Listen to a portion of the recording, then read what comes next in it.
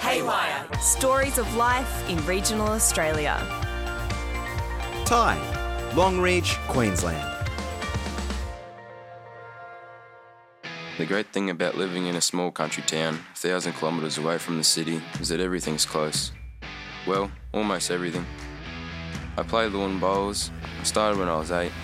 At first my friends were like, "Isn't that an old people sport?" It's not. I used to do boxing, but I didn't really have the mongrel for it, so I hung up the gloves. As a bowler, you need to be able to concentrate for a long time, stay relaxed, and have a good hat. And lots of sunscreen because you're in the sun a lot. We've got a great bowls club in Longreach. Everyone chips in to volunteer to keep it going. During the drought, it might have been the only piece of green grass in town. My favourite job was riding the roller sideways across the green, making sure all us bowlers had a good surface to play on.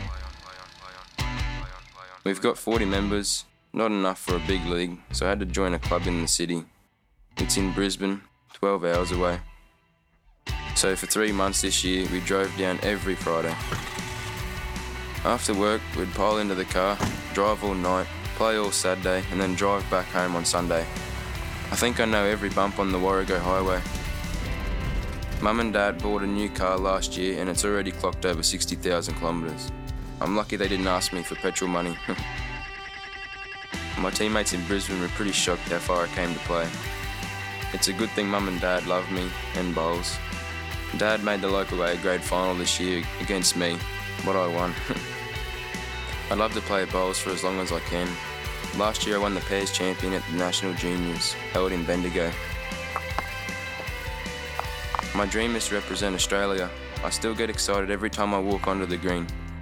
I'd love to stay living out here, but I'll probably move away to keep playing. But my bio will always say, Ty Jesberg, Longreach.